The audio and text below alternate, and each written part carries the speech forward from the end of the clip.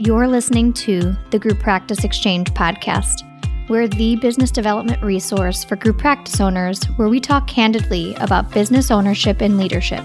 From practice building tips to live coaching to real talk episodes with other group practice owners, we're the resource you've been looking for to help you grow your group practice. I'm your host, group practice owner and entrepreneur, Maureen Werbach.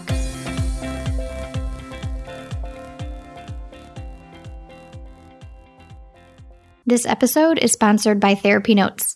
Therapy Notes is an online EHR, practice management, and billing software designed for mental health professionals.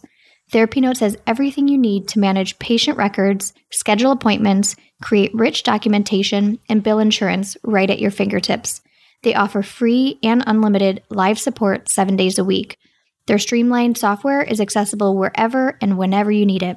To get 2 free months, go to www.therapynotes.com/r/the Group Practice Exchange. Need a new accountant or bookkeeper? Meet Green Oak Accounting, an accounting firm that works specifically with private practices. They do all of your accounting needs, from budgeting to accounting to bookkeeping and payroll to building your dashboard. On top of that, they can help you set up your profit-first systems. Go to greenoakaccounting.com and mention the Group Practice Exchange for $100 off your first month. Hey everyone, welcome to another episode of the Group Practice Exchange podcast. I'm really excited. I have a coaching session today, and I'm on with Carrie Nichols, and we're going to be talking about common mistakes group practice owners make when they start their practice. Hi Carrie, how are you? I'm good. How are you? Not too bad. It's a little dreary out here in Chicago today at it's noon on a Monday, and it looks like it's like 5 o'clock at night. Oh no. How are things going in your practice? Tell everyone a little bit about where your practice is at. Obviously, you're somewhere in the startup phase, since our topic is on common mistakes that practice owners make when they start their groups. So tell us a little bit about you. Absolutely. So my name's Carrie, and I'm the owner of Cedar Counseling and Wellness. We're located in Annapolis, Maryland. And I actually originally was planning on starting just solo practice for a little bit. So I launched my practice in June, and I just quickly felt like it was time to grow. I had already maxed out my own personal clients. I just had so many ideas that I was excited about. And I knew that ultimately I loved the team environment. So I didn't want to be solo practice forever. And I put some feelers out there on Indeed to see if I could find people that I thought would be a great fit. And I did. So I decided to just dive in. That is awesome. So you're just a couple months into solo, right? I am. Yeah. So we're on like month 3 right now. You sound a lot like me starting off. I went, I think, 4 or 5 months before I put my feelers out, and I hired my first person when I was probably in the 6-month mark. So it was super similar, really similar. Yeah. So you said you found a few people so far? Yeah. So I actually, the first hire was a dietitian. She's fantastic. She specializes in eating disorders, and I felt like it was such a natural, like, complementary relationship between a therapist and her work. So that's awesome. So I kind of was thinking of some of the common mistakes that group owners make, and I figure we can go through some of those and then talk about where you're at in that process, or what your thoughts are about some of these mistakes that I see a lot, that happening a lot for groups. That sounds fantastic. All right. So my first one, which I think is a huge one, is not seeking legal counsel, especially in the age of having Facebook and having a lot of information at your fingertips, in these Facebook groups especially, is I see a lot of, not even just group practice startups, but even established groups who look for support, legal support, whether it's through contracts or offer letters, or what they should do if a clinician that they have on their team is doing X, Y, or Z, asking those kind of questions in the group versus having someone, an attorney, that's, whether it's an employment attorney, if it's an employment related matter, or a business attorney, if it relates to like their entity or their structure, and asking there, obviously, because of, for financial reasons, people I see seeking out that feedback for free inside of Facebook groups among, their peers, which obviously can lead to some misinformation, especially when each state can have different laws around employment and such. So that I feel like is the biggest one. The biggest takeaway, especially for startups, even if you want to be frugal with your money or be really conscious about how you're spending, one area to not be thrifty. And it doesn't mean that you can't find an attorney who's really quality, who's not $600 an hour. But really just knowing that part of the startup phase is going to be spending money on having attorneys, and just ensure that what you're doing is above board when it comes to compensation, when it comes to deciding whether to have contractors or employees, when it comes to what your contracts or offer letters look like, that kind of thing. No, that sounds great. Actually, when I was starting up, I think this is how I found you, Maureen, was a checklist that you created for group practices. And one of the big things that was on that checklist that I hadn't thought about was getting legal counsel. So I asked around in the area what other therapists had found a lawyer that they worked with who specialized in like business. Mm-hmm. And so that was one of the first things that I did. And it's been really helpful and very eye-opening. I'm glad I did that.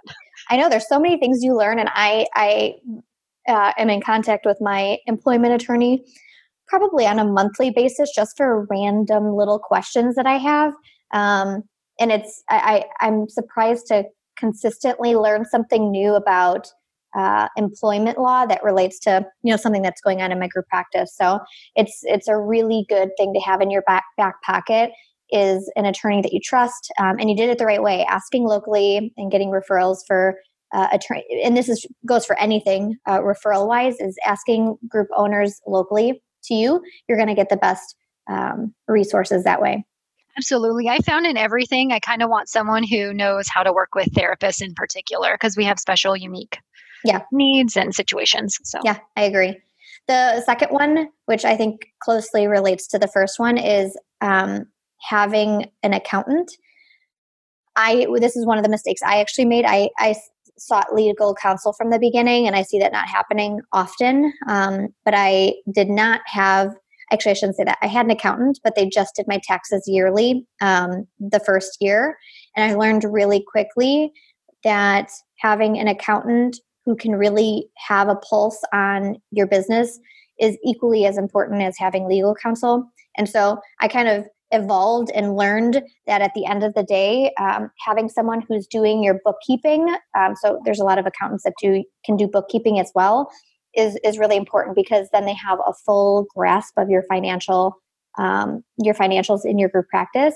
It can help you shift gears or pivot before things financially get too disastrous. So I started by having an accountant that just did the end of year books at the first year, and learned quickly that I owed more in taxes, obviously, than I had saved, and was like, oh, I need to be more prepared. I need someone who can check with me and know, every quarter. So this person then started doing it quarterly the second year, and I learned that they're able to have a little bit of a better pulse than yearly, obviously, but at the end of the day, when you have so many moving parts, and this is true even for a small group practice, having someone that can be on top of the financials on a monthly basis, where you can see trends that are going up or down and shift even more quickly than on a quarterly basis, is so important. And so that would be kind of my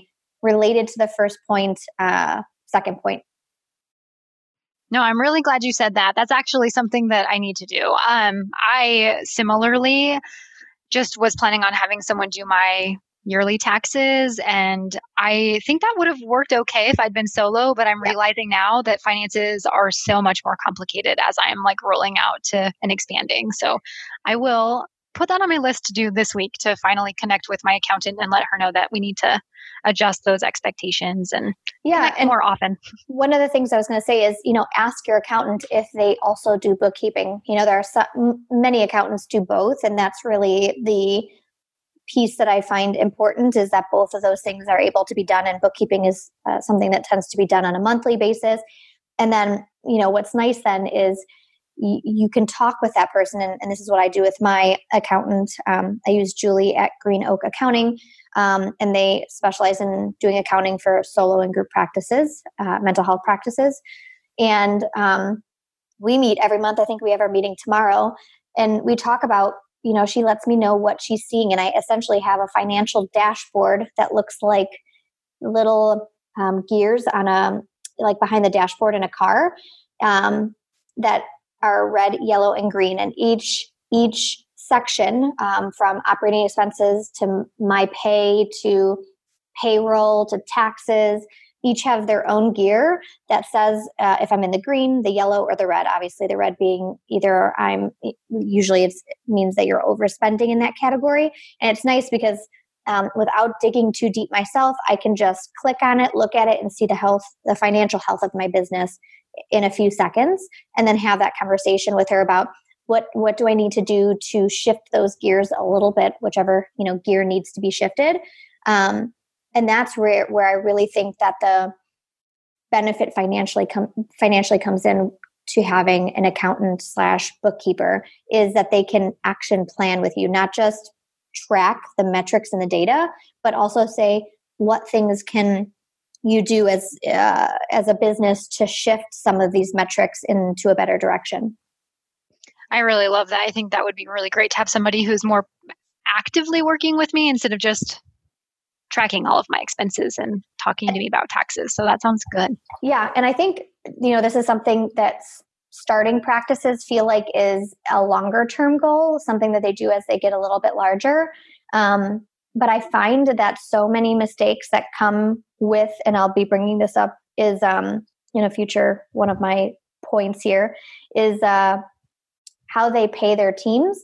They often find that they're either overpaying their staff or underpaying on taxes.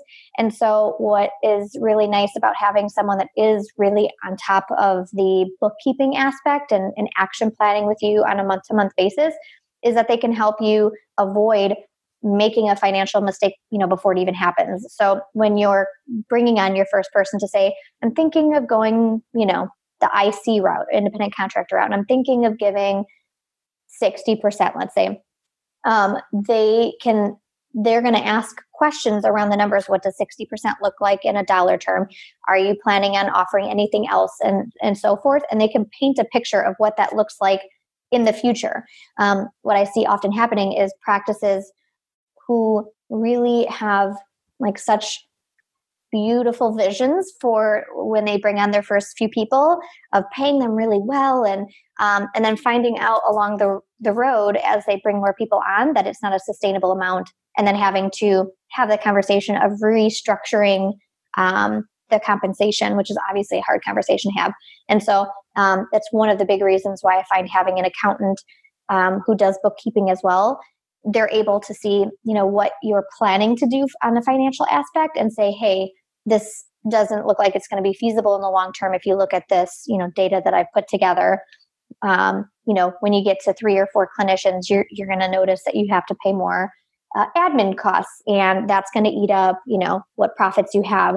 I suggest starting out, $5 less or 5% less. So that makes perfect sense. No, that's really helpful. Mm-hmm. I'm sold. Yes, that was easy. And then related to that, they're all sort of related to each other, is I was talking about, bringing on your first people. The other mistake that I see is people bringing on contractors initially. And not that bringing on contractors is in and of itself a mistake, because there are businesses that can do it and they do it well. Where I see it being a mistake is that for practices that bring them on, either in states where the contractor status is really just impossible. There's some states that have more strict laws than the IRS does around what constitutes a contractor or an employee. As an example, California is one. And or they bring on people as contractors because it feels like the easier choice to make. And obviously starting a business is really hard.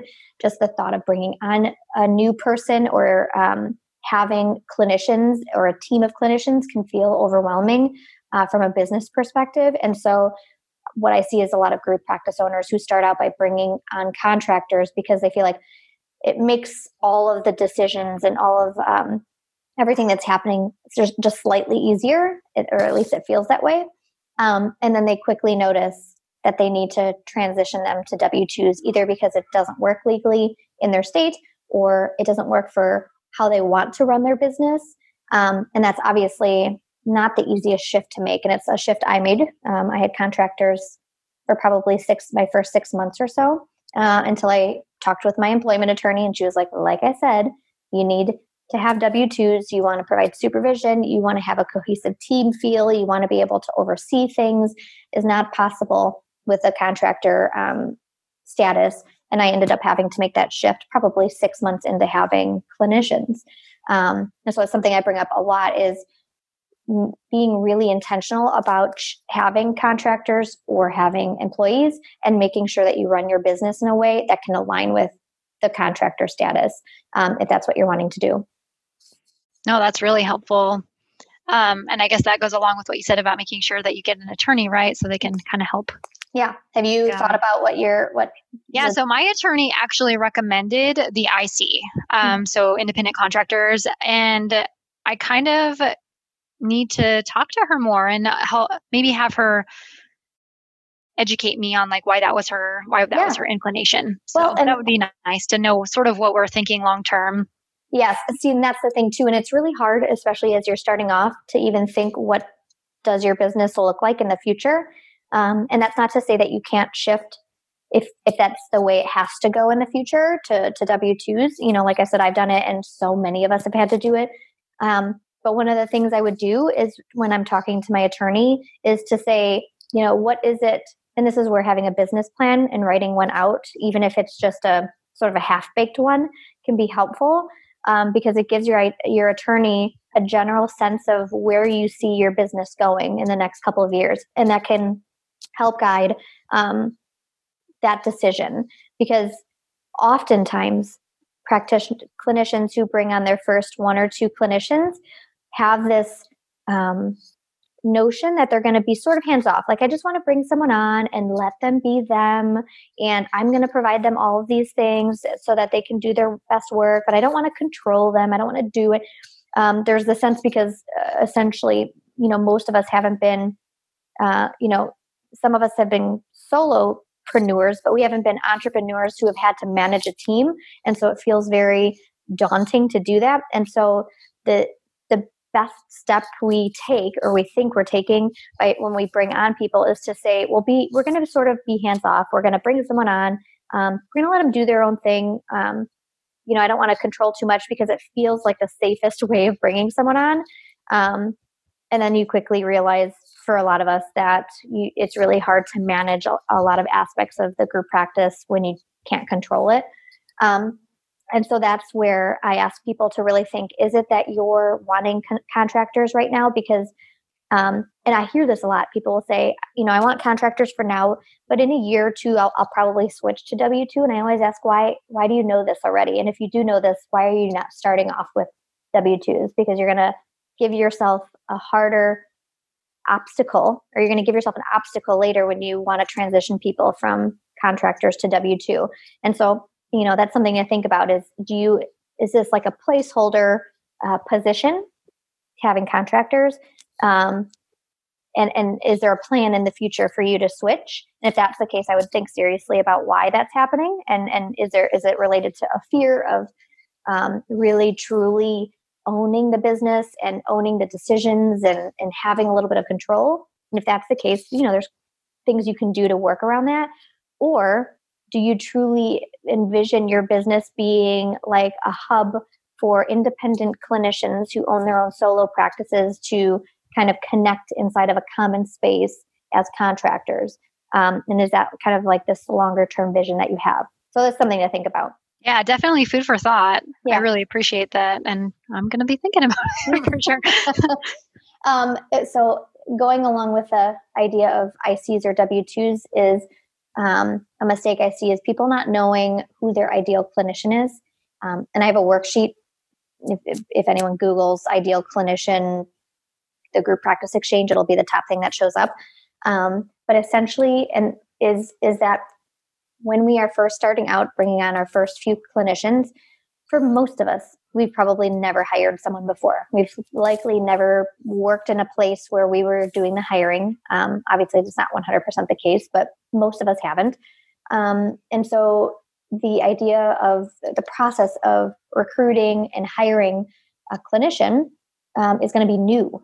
And so for most of us, we go off of our gut instincts, we go off of our feelings, and sometimes we also go off of, we bring people on when we like the way the conversation's going, but not necessarily what that specialty is for the clinician, or the hours that that clinician can work, or the license that that clinician has.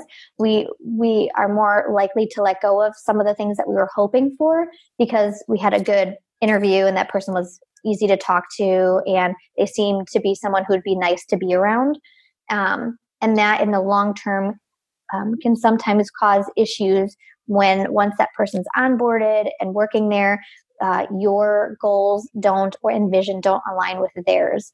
And so the idea of really knowing who, just like we have ideal clients, knowing who our ideal clinicians are is really important. And things like, personality, specialty, hours that they can work, days that they can work, whether they align with your practice's culture and values as a whole, maybe some things that you are requiring outside of seeing clients, whether it's requiring marketing or requiring them to do speaking engagements or trainings, really knowing whether you want someone fully licensed or not. This is something that happens often is, provisionally licensed therapists will apply to positions that say you need to be fully licensed. And I've seen this time and again where group owners, especially new group owners, will be like, you know what, I don't mind, I'm getting so many provisionally licensed therapists applying and I'm not really getting any fully licensed therapists. And they get a little afraid that they're not going to find a fully licensed therapist. So they bring the provisionally licensed therapist when they haven't really fully thought out if having a provisionally licensed therapist aligns with their long-term plans. There's a lot that goes into it. There's supervision. There's a lot of time commitments on the supervisor's end, which usually is the group owner in the beginning.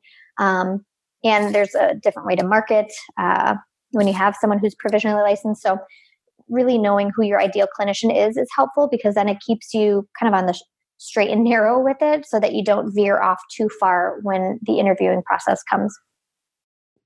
Yeah, that's super helpful. I'm glad you said that. And I used your ideal clinician worksheet and your interview questions, and those that helped so much make sure that whoever I was speaking with, I was being intentional about what I want to bring on. I think my worst fear is hiring out of desperation, because I need to hire.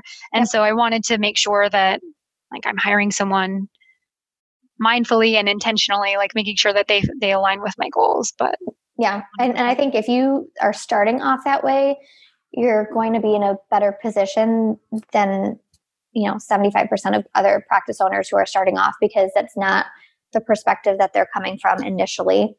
Oftentimes people end up hiring out of either a desperation or fear that there isn't going to be a better therapist that's going to come along. So they just accept what comes. And that's detrimental to the group practices growth and its values and how it's seen in the community. So I'm glad that's something that you're thinking about.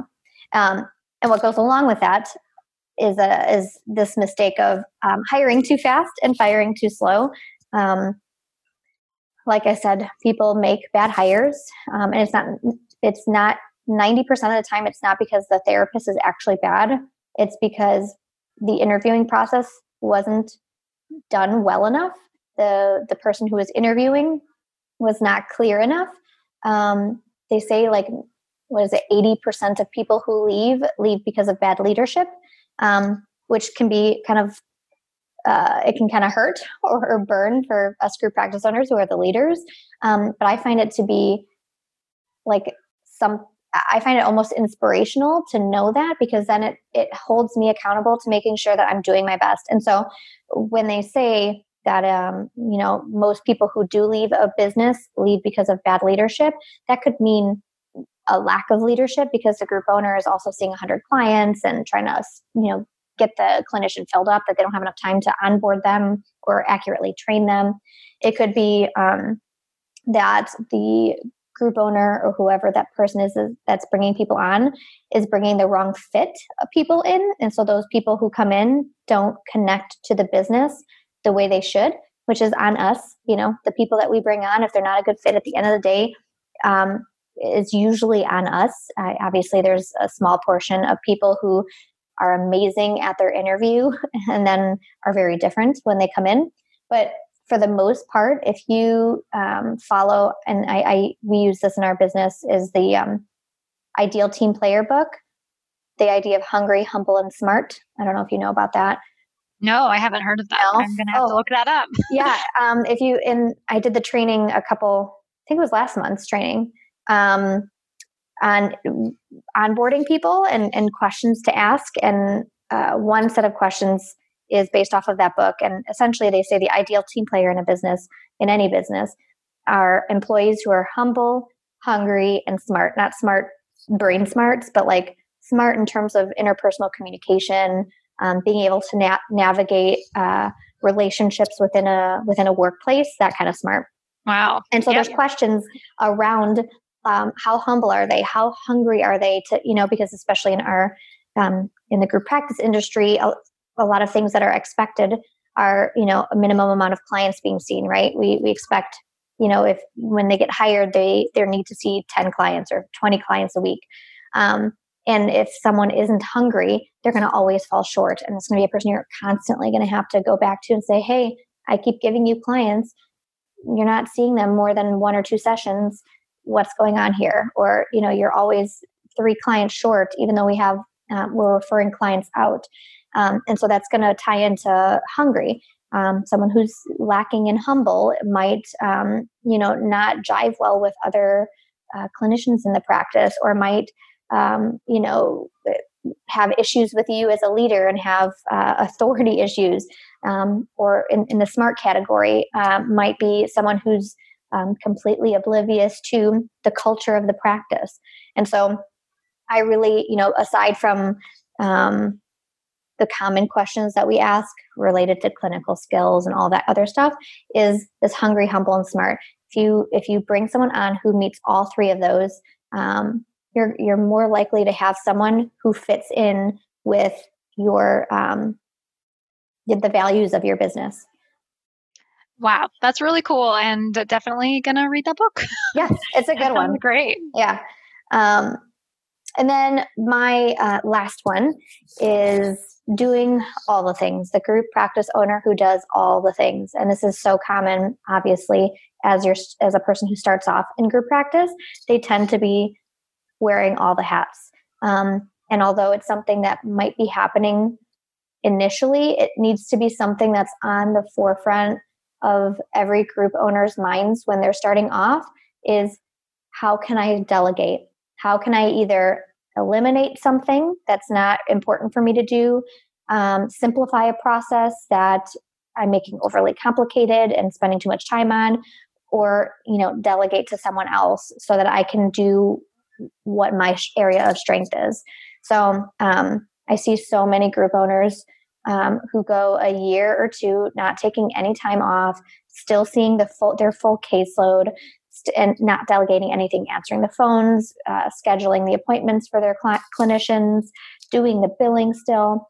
And that's just a recipe for burnout. So the clinicians or the group owners who find spaces to, either eliminate or simplify processes so that they're spending less time doing those and delegating some things out, fare much better than those that are doing it all themselves. I feel like you called me out in a good way. I feel like you see my life a little bit. Yeah, it's been nonstop, and I can already catch myself needing, like, I need to slow down. I'm constantly foot on the gas. So are you?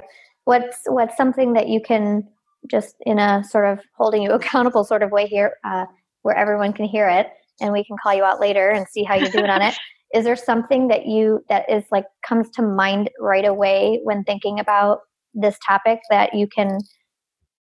I think that I think I had 3 that really came to my mind. Number 1, social media. I'm like burning out big time on that. Oh, yeah. Number 2, the the accountant, how you said that they can do bookkeeping as well, that would be really nice. Oh, that would, And then I've contemplated getting a virtual assistant to do like scheduling and taking calls, and that might be really, really helpful right now. So that, for me, that was my biggest stress reliever, was getting someone to answer and schedule the phones for me.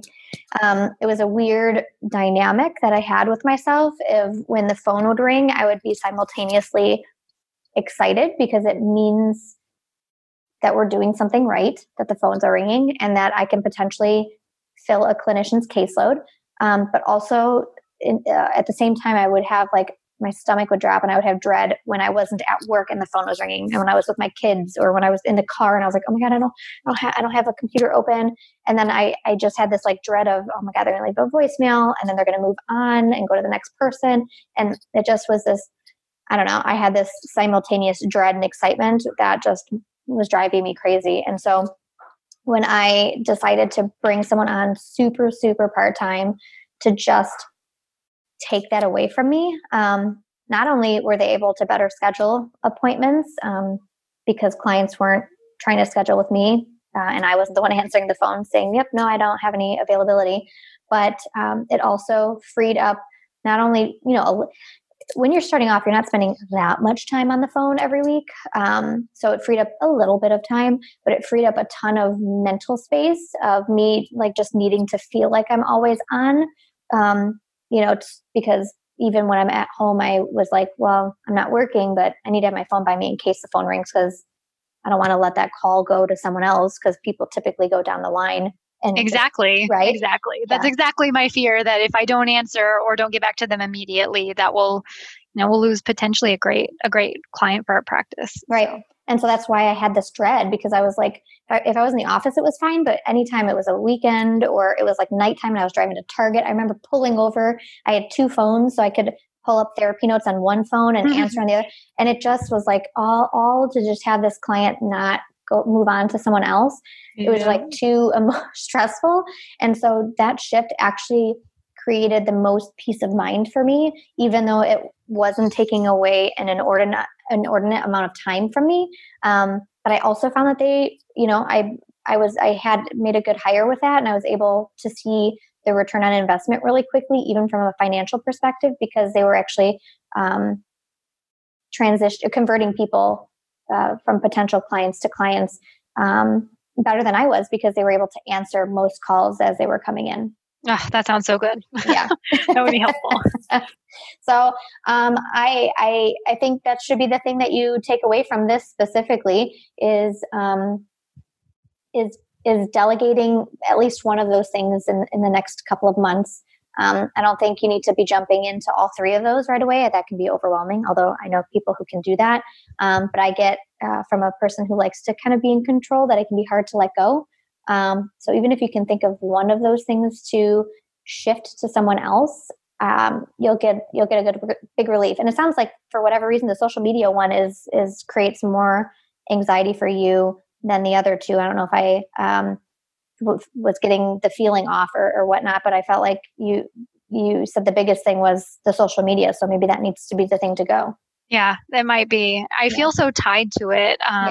It's more time consuming than I realized it would be. So yeah, because you have to think about what to post, and you have to think about what image you want to go with it and what content you want to write with the post. If you're tagging things, if you're hashtagging, if you're, time of day that you're going to put it up, and then responding to comments and sharing it to other platforms. Yeah, it's a lot. Yeah. Well, thank you for coming on. Thanks so much for having me. It was really, really helpful, and I appreciate it. Awesome. Well, you have a good rest of your day. Thank you. You too. Thanks for listening to the Group Practice Exchange podcast. Like what you heard? Give us 5 stars on whatever platform you're listening from. Need extra support? Join the Exchange, a membership community just for group practice owners with monthly office hours, live webinars, and a library of trainings ready for you to dive into. Visit www.members.thegrouppracticeexchange.com/exchange. See you next week.